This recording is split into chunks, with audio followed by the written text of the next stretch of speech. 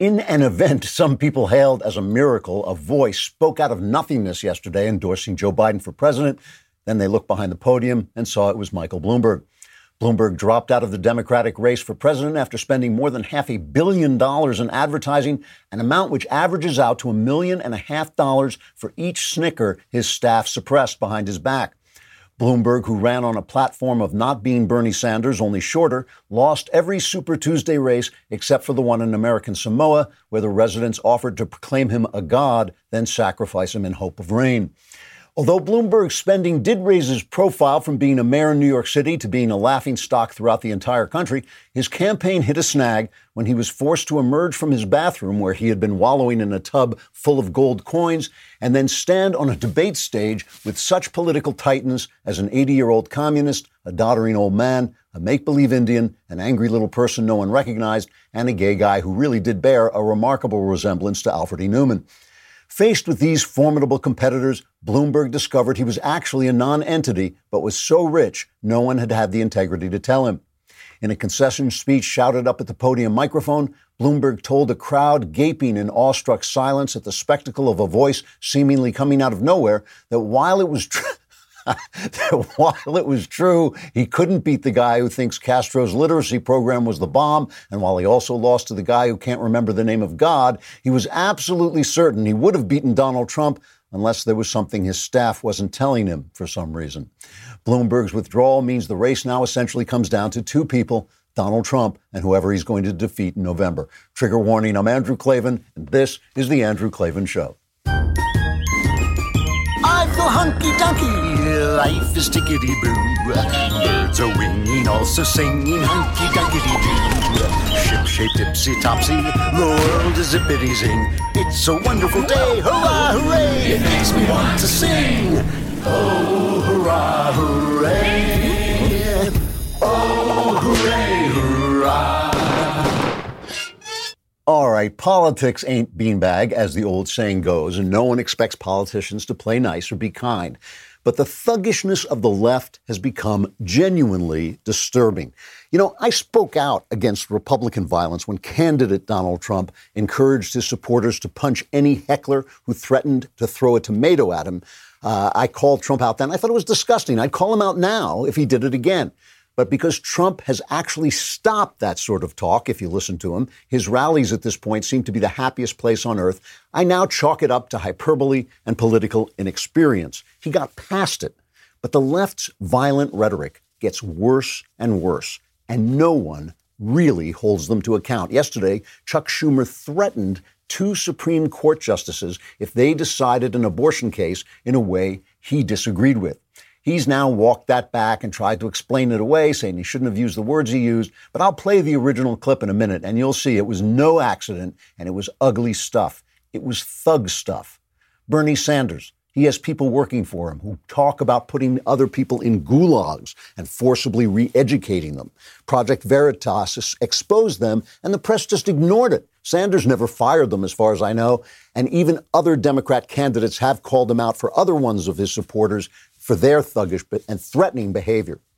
We keep hearing about Trump's rough talk and his divisive presence, but Joe Biden and Cory Booker and the actor Robert De Niro have all threatened to punch the president.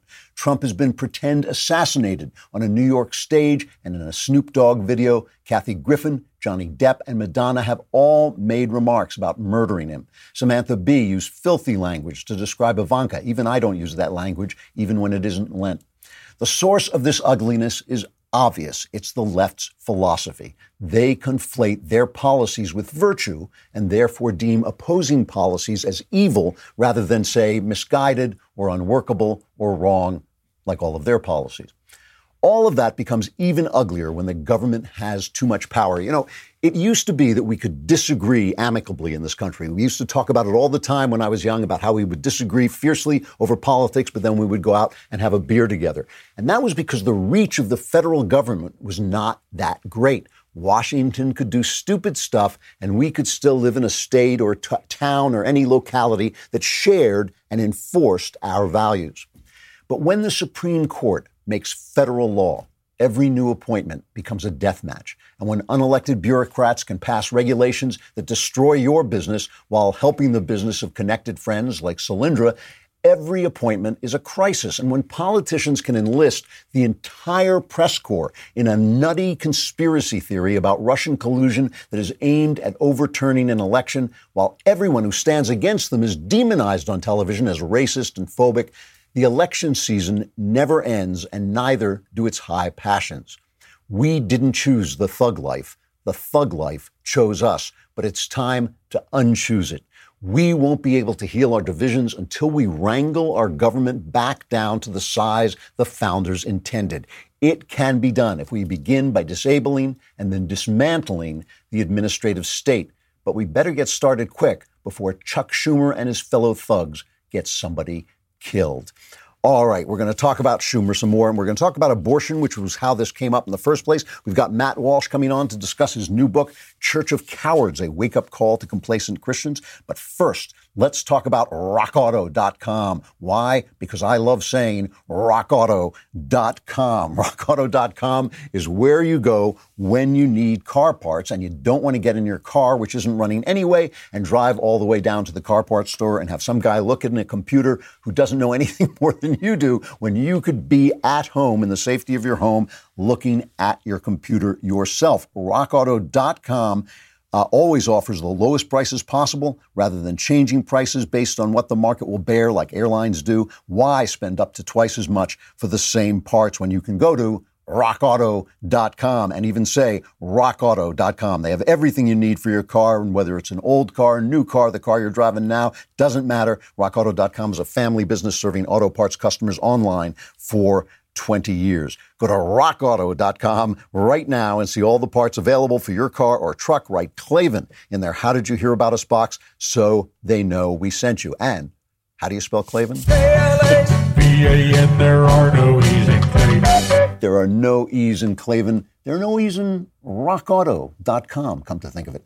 Also, now that you know how to spell Klavan, go on Amazon and get the second book in the Another Kingdom trilogy. It is called The Nightmare Feast. If you're watching, you can see it. They just did such a beautiful job with this jacket. It is an absolutely beautiful addition. It follows the story of our hero, Austin Lively, who has stepped out of his drab Hollywood life into a weird, fantastical kingdom. He goes back and forth between L.A. and this kingdom, and the story just takes him in both places where he is fighting for his life. It is a very cool story. And this, a lot of times in a trilogy, the second book is kind of a letdown. I guarantee you will not find that. Go on Amazon and get The Nightmare Feast. So we should say that breaking, as I was driving into work, Liz Warren has withdrawn from the Democrat candidacy. Hilariously, they are blaming this on the fact that she is a woman. It is the fact that she is a woman who has no plan that doesn't cost trillions of dollars. And I don't like to comment too much on breaking news because for the simple reason that I want to think about things. I want to talk about things.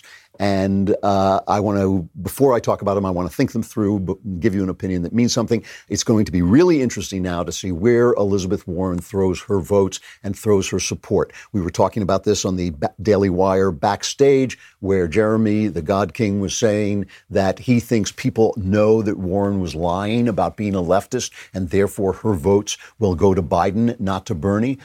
Possible. That sounds a little subtle to me. She seemed to be in the left-wing lane for people who were not quite as crazy as Bernie and didn't find Bernie, his shouting and yelling and his, elevating Castro and Ortega and the like. They didn't find that viable, but they found Liz Warren viable. Liz Warren's career, her campaign collapsed when she talked about the details of her health plan, when people saw how much it would cost, when they saw it would take away their insurance. That is when her campaign collapsed. So when you talk about socialism, it's best to keep it bland and general and attack the opposition like Bernie Sanders does, because socialism in reality never, ever works. All right. Now I want to talk about this abortion case. The Supreme Court justices have a case from Louisiana. And the case is basically that a Louisiana law requires doctors performing abortions to hold admitting privileges at a hospital no more than 30 miles away. And if you know Louisiana, you know that it's got a lot of empty spaces in it. And so the pro-abortion people are saying this will close abortion clinics because we can't reach a hospital, and that's what it's for. That's their argument, that that's what it's for. The anti-abortion people are saying, no, this is for safety. The doctor should be able to first to have admitting privileges and to be able to get his patient to a hospital if it's a problem. The Supreme Court discussed it. They asked a lot of questions. One of the big questions was the fact that the people who brought the case may not have had what they call in law standing to bring the lawsuit in the first place. So it may get thrown out on that alone. We don't know. But they held a rally outside the Supreme Court. And here is what Schumer said. It is pretty amazing. It's cut number one. Inside the walls of this court, the Supreme Court is hearing arguments, as you know, for the first major abortion right cases since Justices Kavanaugh and Justices Gorsuch came to the bench. We know what's at stake. Over the last 3 years, women's reproductive rights have come under attack in a way we haven't seen in modern history. From Louisiana to Missouri to Texas, Republican legislatures are waging a war on women, all women. And they're taking away fundamental rights. I want to tell you, Gorsuch, I want to tell you, Kavanaugh, you have released the whirlwind, and you will pay the price. You won't know what hit you if you go forward with these awful decisions. That's pretty amazing. Pretty amazing also, remember that the decision hasn't come in yet, so he doesn't even know what it's going to be. So you're going to pay the price with these awful decisions that haven't been made. And now listen, let's just follow this through. We got to follow. I'm going to get to all the things that followed after that, but before that, let's follow this through. It is the left. It is the left which put judges on the court who made law, who said that abortion is a constitutional right. First, they decided that privacy was a constitutional right. And you know what? A lot of people on the right attack that decision, but I don't. I think that privacy is implied by the Constitution. There are rights that are not listed in the Constitution that we still have. The Constitution is supposed to work the other way around. It's supposed to enumerate the powers that the federal government has. And if it doesn't mention those powers, then the government does not have that power. That's the way the Constitution is supposed to work, right? It's not supposed to have to eliminate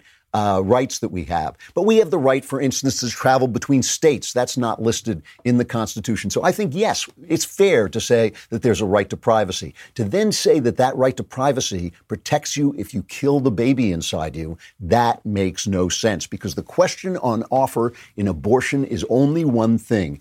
Is that baby a human being? Is that baby a human being? That's the question. If it's a human being, it has a right to life. If it's not a human being, if it's a cup or a plug or I don't know what the hell else it's supposed to be, but if it's something else, then okay, you can argue that it doesn't have a right to life. If it's a human being, it has a right to life. The Supreme Court has no right to say that the Constitution strips it of that right to life. That's an absurdity. And that's the problem. It is not the right to privacy. It is not adding positive rights, because the right to privacy is actually the right to be left alone.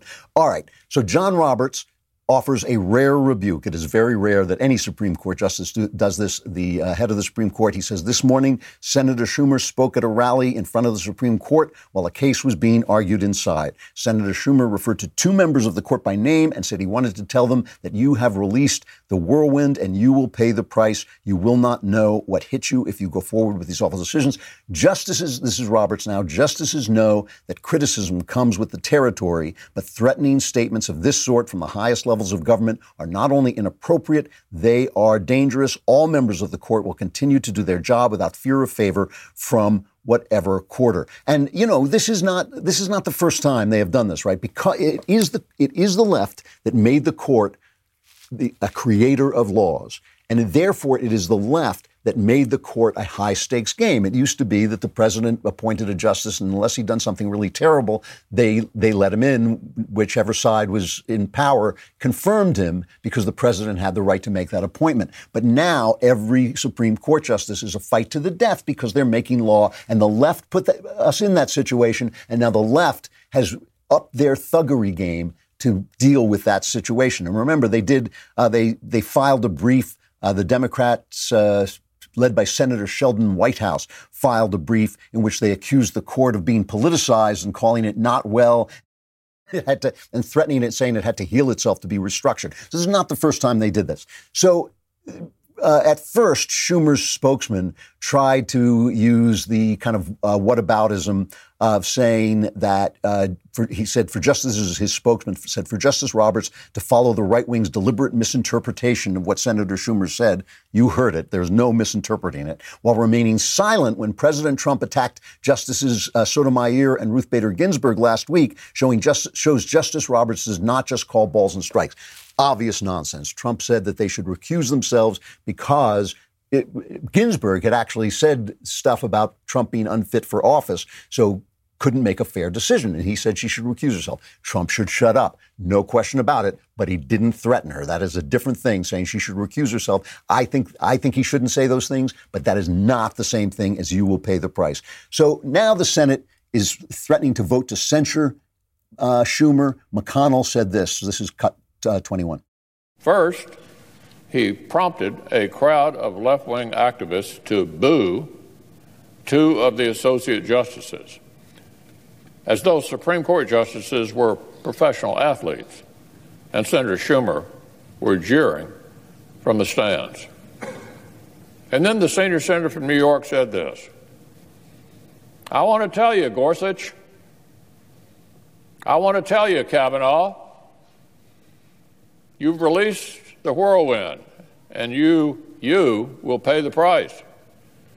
You won't know what hit you if you go forward with these awful decisions. The minority leader of the United States Senate threatened two associate justices of the U.S. Supreme Court, period. There's no other way to interpret that. So finally, Schumer cracked, and he made this statement. I should not have used the words I used yesterday. They didn't come out the way I intended to. My point was that there would be political consequences for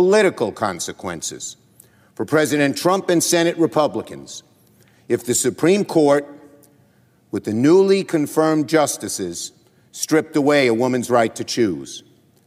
Of course, I didn't intend to suggest anything other than political and public opinion consequences for the Supreme Court, and it is a gross distortion to imply otherwise. I'm from Brooklyn. We speak in strong language. I shouldn't have used the words I did, but in no way was I making a threat. I never would do such a thing. And Leader McConnell knows that. And Republicans who are busy manufacturing outrage over these comments know that too. So that's barely an apology. They're manufacturing outrage. He knows he can get away with this manufacturing outrage stuff because he knows, when you're a thug, you got to have your gang behind you, right? Once you're a Dem all the way from your first cigarette to your last dying day. And he knows the press is going to back him up.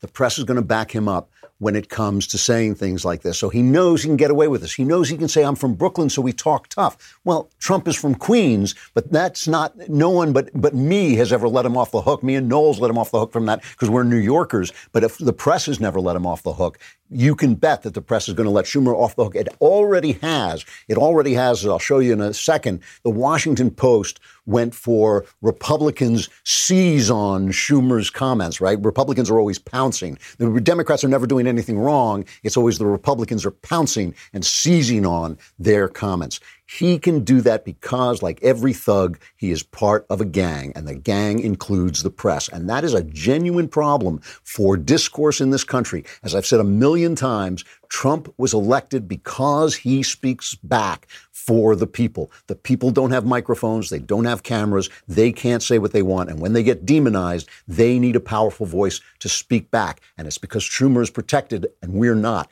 that they elected Trump.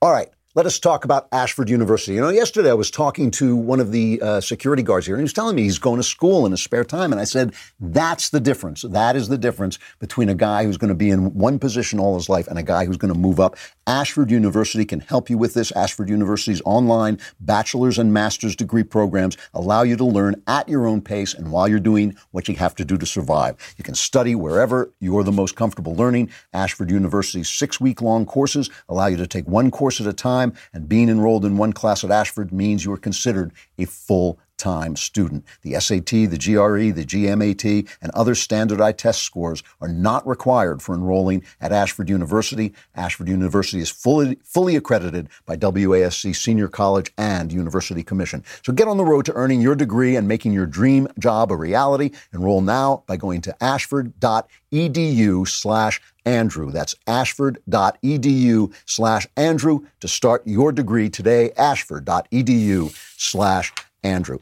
So let's go on and take a look at the way the press handled this. First, let's go on CNN, where they have this hyper-liberal legal commentator, Jeffrey Toobin. This is cut to, but even Toobin hit Chuck Schumer for this. But listen to what he said. If you parse what Chuck Schumer said, it was wrong. It was inappropriate. It was not the way you should talk about the Supreme Court. Frankly, no one noticed what he said until Roberts intervened. I mean, it was political hyperbole of a sort that politicians shouldn't engage in. What's really unusual here is Roberts getting involved. And actually, you don't really have to parse what Chuck Schumer said. You just have to listen to it. I mean, Right. he said, you will pay the price. You won't know what hit you. And he said this specifically to Justice Gorsuch and Justice Kavanaugh. I mean, I'm certainly not going to defend what Chuck Schumer said. It was wrong. It was inappropriate. It did sound like a physical threat. I think if you look at Chuck Schumer's entire record, if you look at how he behaves, he does not threaten people physically. It was certainly a bad choice of words. So what's important there, of course, is the making excuses for Chuck Schumer. So even as they're calling him out for it, and they are calling him out for it, that's fair. They are making excuses for him. But the point that Toobin made was nobody paid attention to this. Nobody paid attention to this until Justice Roberts said something about it. When he says nobody paid attention to this, who does he mean? Who does he mean? He means him. He means CNN. He means the press. The press would have let it go if Roberts hadn't called him out, which is why Roberts did what he did, right? He called him out because he knows that Schumer can get away with it. Listen to the way NBC, where they killed the Harvey Weinstein story because they were too busy protecting the predator Matt Lauer. just remember who they are. They don't mention this story at all. Don't mention it at all in the evening news. ABC and CBS, and this is from our friends at Newsbusters, ABC and CBS, this is how they led into it. This is cut 6. Fireworks at the Supreme Court today. The justices today hearing a key case on abortion rights. It's a big test for President Trump's picks, Justices Neil Gorsuch and Brett Kavanaugh. Outside the court, Senate Minority Leader, I should point out, Chuck Schumer, with a heated warning. But in 2018, Justice Brett Kavanaugh replaced Kennedy, joining on the court President Trump's other nominee, Neil Gorsuch. On the steps of the court today, Senator Chuck Schumer leveled a warning to them both.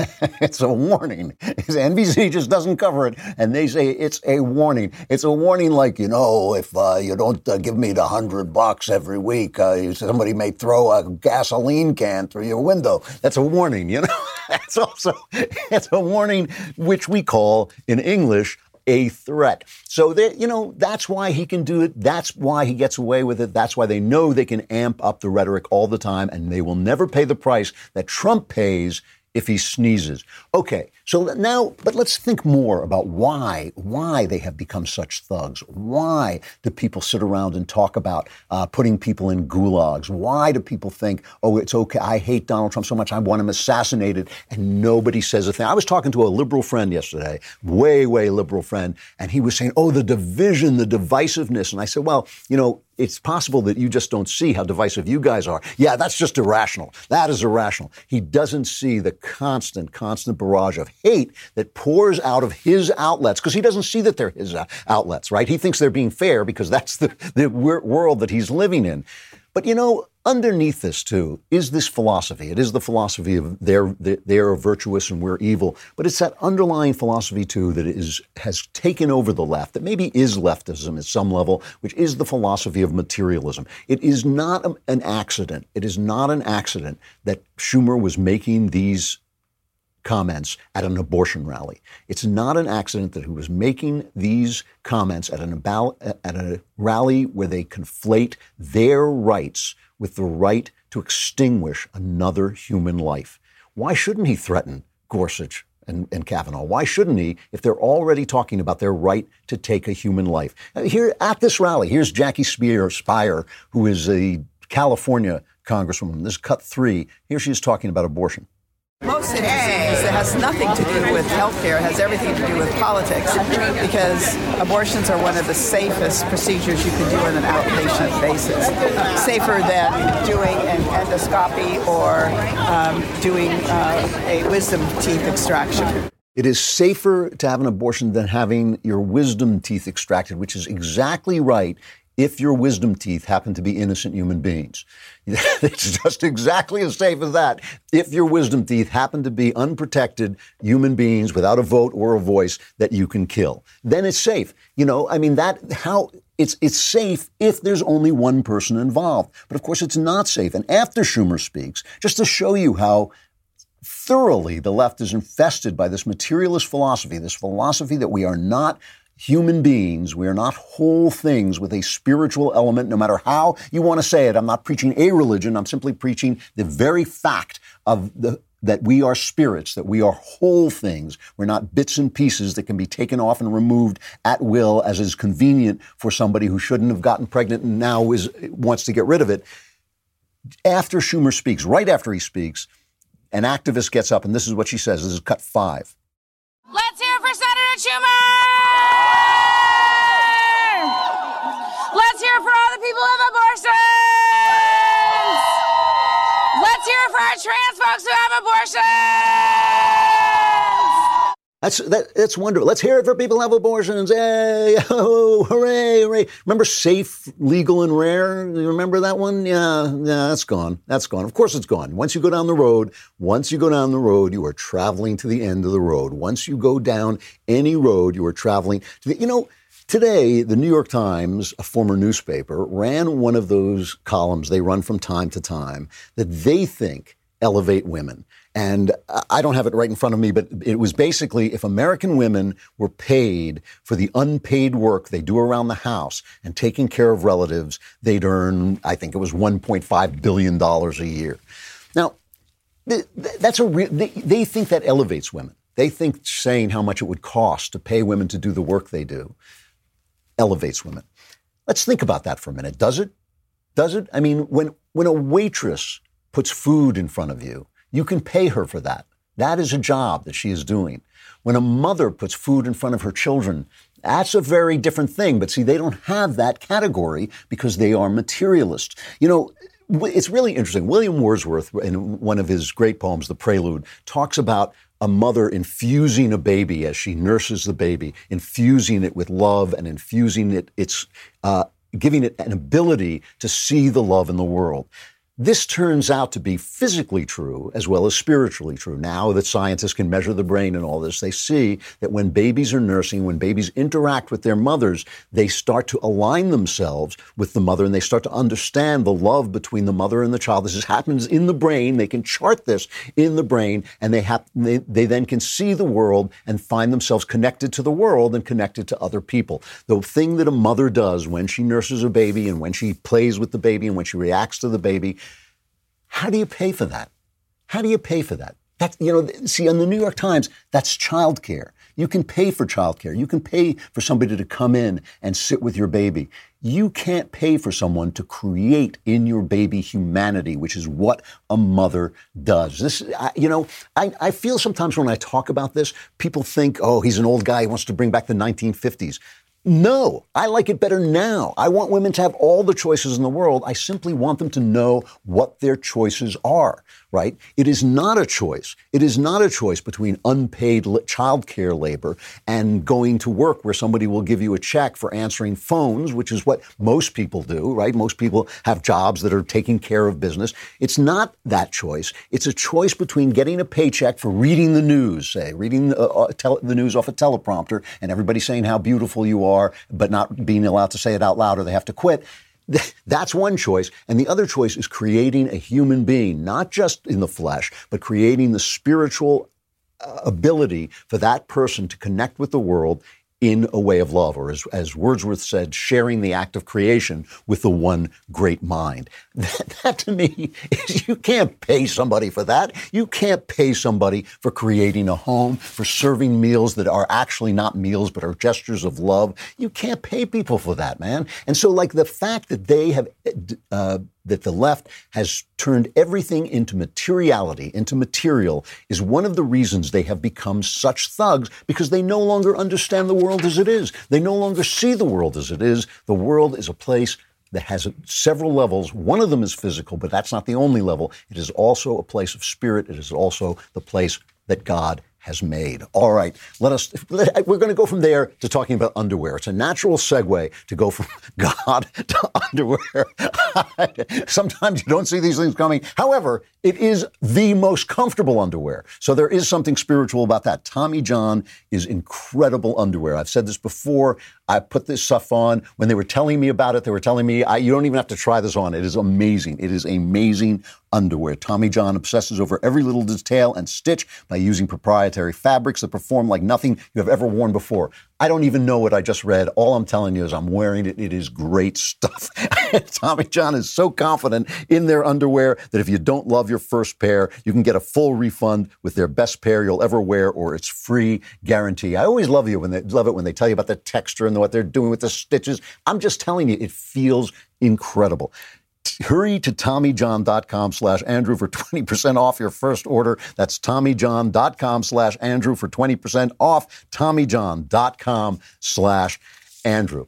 Super Tuesday may be over, but the super savings are still here. If you ask Joe Biden, and today is actually Super Thursday, Joe might be sleepy, but don't sleep on these deals. Right now, we're offering you 25% off all Daily Wire membership plans using coupon code NEVERSOCIALIST. Yes, this is the real deal, so you won't have to call me a lying dog-faced pony soldier. You're a lying dog-faced pony soldier. I am, it's true. This deal will not last forever, so be sure to act now before it's too late. Daily Wire members get all kinds of stuff. Ad-free website, which is great. Access to all our live broadcasts and show library, The Andrew Klavan Show, the full 3 hours of Ben Show, access to the mailbag, and now exclusive election insight op-eds from Ben Shapiro. Daily Wire members also get to ask us questions live, like many of you saw in our Super Tuesday coverage on Backstage. And along with all of this, of course, you get the magnificent, the irreplaceable, the singular leftist tears tumbler rolled on the thighs of virgins and made from a real obsidian or plastic or something.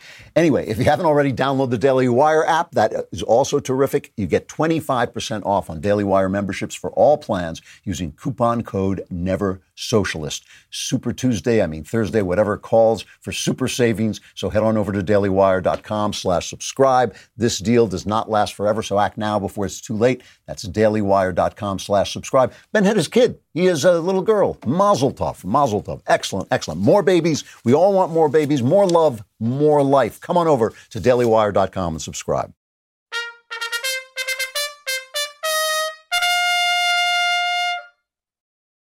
All right, I'm really looking forward to this conversation. We've got Matt Walsh with us. We had him on the Backstage show, and we didn't get to talk to him enough about some of the stuff he was saying. He's got a new book, which I have read, called Church of Cowards, a wake-up call to complacent Christians. Go out and pick up a copy. And, of course, he's here at the Daily Wire with his show. Matt, how you doing? Good. Thanks for having me, Drew. Good to see you. It's great. First of all, I really like this book. You really write well, and it's not that many writers can get their voices onto the page, and you do, and it's really riveting stuff. We started talking on Backstage, and I felt there were so many of us there. I felt the actual core of the conversation got lost. So let's start with the book, Church of Cowards. You start out, you tell a story about some Christians in Egypt who are martyred. Can you talk a little bit about that? Because I thought it was central to your point. Yeah. Well, I'm trying to draw a comparison between what Christians in this country and in the West generally face versus Christians in other parts of the world. And one example of what Christians in other parts of the world face is this story out of Egypt. There are so many you could point to, but this one in particular, from just a few years ago, these Christians were on a bus on the way to a monastery in the desert to pray, and the bus was stopped by Islamic militants, and they were all pulled off of the bus, and they were asked if they're Christian. And of course, they all said yes. And then they were asked if they would renounce their faith, and of course, they all said no. And I don't know, I don't remember the exact number, but several dozen were murdered there on the spot, including children. And you think about what that requires, especially when there's two. You basically have to choose martyrdom twice, because first you're saying yes, I'm a Christian, probably thinking you'll be killed there on the spot. You're not. You're given another chance. Will you renounce? And then you have to say it again. And I just think that's, the courage there is hard to wrap your head around. And yet I've seen numerous times, and of course you can't blame them because you don't know what you would do in the situation, but we've seen American soldiers who've been kidnapped and they come on, they pretend they're now Islamic in order to save their lives. What is it you see in American Christians when you compare them to that? Well, what I see, and I very much include myself in this, I think that's an important thing I want to emphasize. I'm not looking to be self-righteous or put myself forward as some sort of moral example, because I definitely am not. So what I see in myself and others is that we are oftentimes, not only are we not willing to give up our lives, that opportunity doesn't arise, thank goodness for us, but we're not really willing to give up anything at all. And I think if we were to ask ourselves as Christians, it's a very difficult thing to face about yourself, but really ask yourself, if you're a Christian, what have you actually given up for faith? If Christ says, pick up your cross and follow me, he says we have to be willing to give up everything, all of our possessions, if that's what's called of us. Have we given up anything at all? Have we made any sacrifice, any real sacrifice that we can think of? I notice sometimes I talk sometimes about, even things like entertainment, the choices we make and the entertainment we consume. And I am of the apparently radical opinion that we should be a little bit discerning. There are probably some things that we shouldn't be indulging in the realm of entertainment if we're Christians. And even that suggestion, I've noticed, provokes harsh reactions from Christians who would just will say, I will not give this up. And so I sort of think, if the terrorists put a gun to our head and say, give up your faith, I think we would probably break. But even if they put a gun to our TV and said, give up your faith, and the TV goes, we'd probably break then. So, what do you, is the problem that we're just too comfortable, or is there something else? I think that there are a lot of problems mixed into this, and I try to get into that in the book. But I do think that comfort is a big issue, is a big problem. That it allows us to. We're just so comfortable. We live in such luxury. It's hard for us to really appreciate how much luxury we live in comparison to not just people in other places in the world, but especially all throughout history. We live such incredibly comfortable lives. The average middle class American these days would be absurdly wealthy in comparison to most of the people that have ever lived on Earth. So I think the problem is that we get used to that comfort. It makes us complacent. We start to believe that these things are necessities, even things like a phone and a TV. We start to see them as necessary to our lives. It also allows us, I think, to block out thoughts of death and mortality. Mm-hmm. And there was a guy that wrote a book, Ernest Becker, back a few decades ago, called The Denial of Death, and he believes that. Yeah, his theory is that modern culture is set up basically with the sole purpose of avoiding thoughts of death. I think there's something to that. So, I think that's the issue we face. Do you think also, has science made it more difficult to believe? Is the idea that we can look at the brain and see emotions going through it and all this, does that put a crimp in people's faith at all? I mean, do people really have faith, I guess is what I'm asking. I think to the first question, yes, I do think it can pose a challenge. Now, I don't think that science disproves God. Of course, if I thought that, then I wouldn't be Christian. But I do think it presents challenges. People can ask questions. And I do think as Christians, we should be a lot better at addressing those questions. I think sometimes we're quite bad at it. When you have a secular person or even a younger Christian goes to college, learns about a lot of stuff about science, and they're learning it in a biased way, of course. And questions arise, and their faith is kind of teetering, and they go and they pursue answers. They talk to their pastors, they talk to other Christians. I think sometimes they get hostility because Christians we don't like for those questions to be brought to us. We feel threatened. I think we need to be better at addressing those questions. So I do think that all plays into it, and some of it is just the shallowness of modern Christians, that we're not able to address basic challenges to our faith, and that's part of the problem as well. You know, you write toward the end of the book, you write really beautifully about the Christian idea about suffering, but I think that there is a lot of confusion about this. You know, Christ said, "Pick up your cross and follow me." And, you know, everyone who has been through true suffering knows that you can find meaning in suffering. Are we supposed to choose suffering? Are we supposed to look for, there are people who've whipped themselves through the years, all kinds of things. What is our relationship to suffering supposed to be? Well, I don't think we're supposed to pursue suffering for its own sake. And I think that becomes gratuitous and self-indulgent in a sort of weird way. So I don't think that's what Christ's point was. I think it was just that the nature of life is that suffering is part of it. And every great philosopher from any school of philosophy has come to that conclusion, that life is suffering, and there's suffering in life. It's unavoidable. So what we find is if you live your whole life trying to avoid suffering, then you're avoiding life itself. You're hiding from everything that makes life real and substantive. And also, real joy is found in suffering, and you have to plunge into it and go through it to find real joy. We know that that's the case from an eternal perspective. But even someone who's not Christian or not religious, I think we see this in our own lives. Something like the joy we find as parents or as spouses.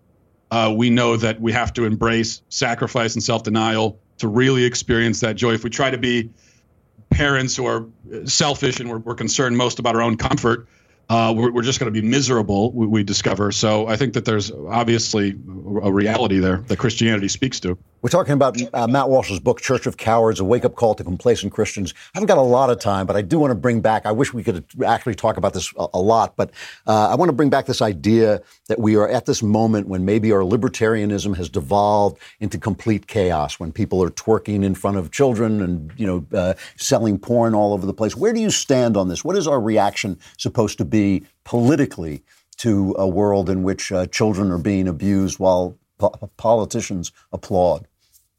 Well, I don't think that our human rights, I don't think rights are this thing that gives us a license to do whatever we want. And I think everyone agrees with that, because obviously we agree that there are limits. You can't do anything you want. And certainly when you're harming another person, I think most people agree that that's where the line is drawn. The only problem, I guess we all sort of agree in theory with that. It's just, how do you define harm? What exactly is harming another person? And I would say that the stuff that we're doing to children, the normalization of sexual abuse. You said in the backstage that child abuse is the number one health crisis in America, right? Yeah. I think it's a great way of putting it. I absolutely agree, because it's being so normalized and it's harming children. So as Americans, as people, as decent people, we need to rise up to protect our children, and we can't be squeamish as conservatives about calling for the arm of the state to be used for good to protect children. I think conservatives have become way too scared of advocating government involvement in anything. And obviously the government needs to be involved in some things. I got to stop you there, Matt. But the book is Church of Cowards, A Wake-Up Call to Complacent Christians. Thanks a lot for coming on. A really good book. Thanks a lot. Appreciate it. All right. In keeping with this, a final reflection about Alex Trebek. I was looking at him and I was thinking, he's the host of Jeopardy all these years. And I was thinking, what is courage? And courage is certainly Alex Trebek, as he came on and talked about the fact that he has lived with late-stage pancreatic cancer, which is statistically a death sentence. And he has managed to live with it for a year. And he talks about the fact that beating the odds, and not just beating the odds of the disease, but beating the depression that comes along with it. Now, this is cut 16, where he talks about this. Now, I'd be lying if I said the journey had been an easy one. There were some good days, but a lot of not-so-good days. I joked with friends that the cancer won't kill me, the chemo treatments will. There were moments of great pain, days when certain bodily functions no longer functioned, and sudden massive attacks of great depression that made me wonder if it really was worth fighting on. But I brushed that aside quickly because that would have been a massive betrayal, a betrayal of my wife and soulmate Jean, who has given her all to help me survive. It would have been a betrayal of other cancer patients who have looked to me as an inspiration and a cheerleader of sorts of the value of living and hope. And it would certainly have been a betrayal of my faith in God and the millions of prayers that have been said on my behalf. Now, it was a very, very moving statement, and the guy is obviously a beloved figure and a household name. And here is how ABC reported this. This is cut 17. The 79-year-old talking openly about the grueling treatments, the side effects, the depression. I brushed that aside quickly because that would have been a massive betrayal, a betrayal of my wife and soulmate Jean, who has given her all to help me survive. It would have been a betrayal of other cancer patients who have looked to me as an inspiration and a cheerleader of sorts of the value of living and hope. So many rooting for Alex, including contestants. So you got to cut him off somewhere, obviously. They chose to cut him off before he spoke about the betrayal to God and what God and his prayers have meant to him. I'm not going to accuse them of doing that on purpose. I think they do it instinctively. I think they do it instinctively because they are leftists, because they are materialists, because they don't know God is there. And I think that contributes to the fact that they have chosen the thug life and will continue to choose the thug life until they get their minds right. The Klavanless weekend is upon us. Survivors will gather here on Monday. I'm Andrew Klavan. This is The Andrew Klavan Show.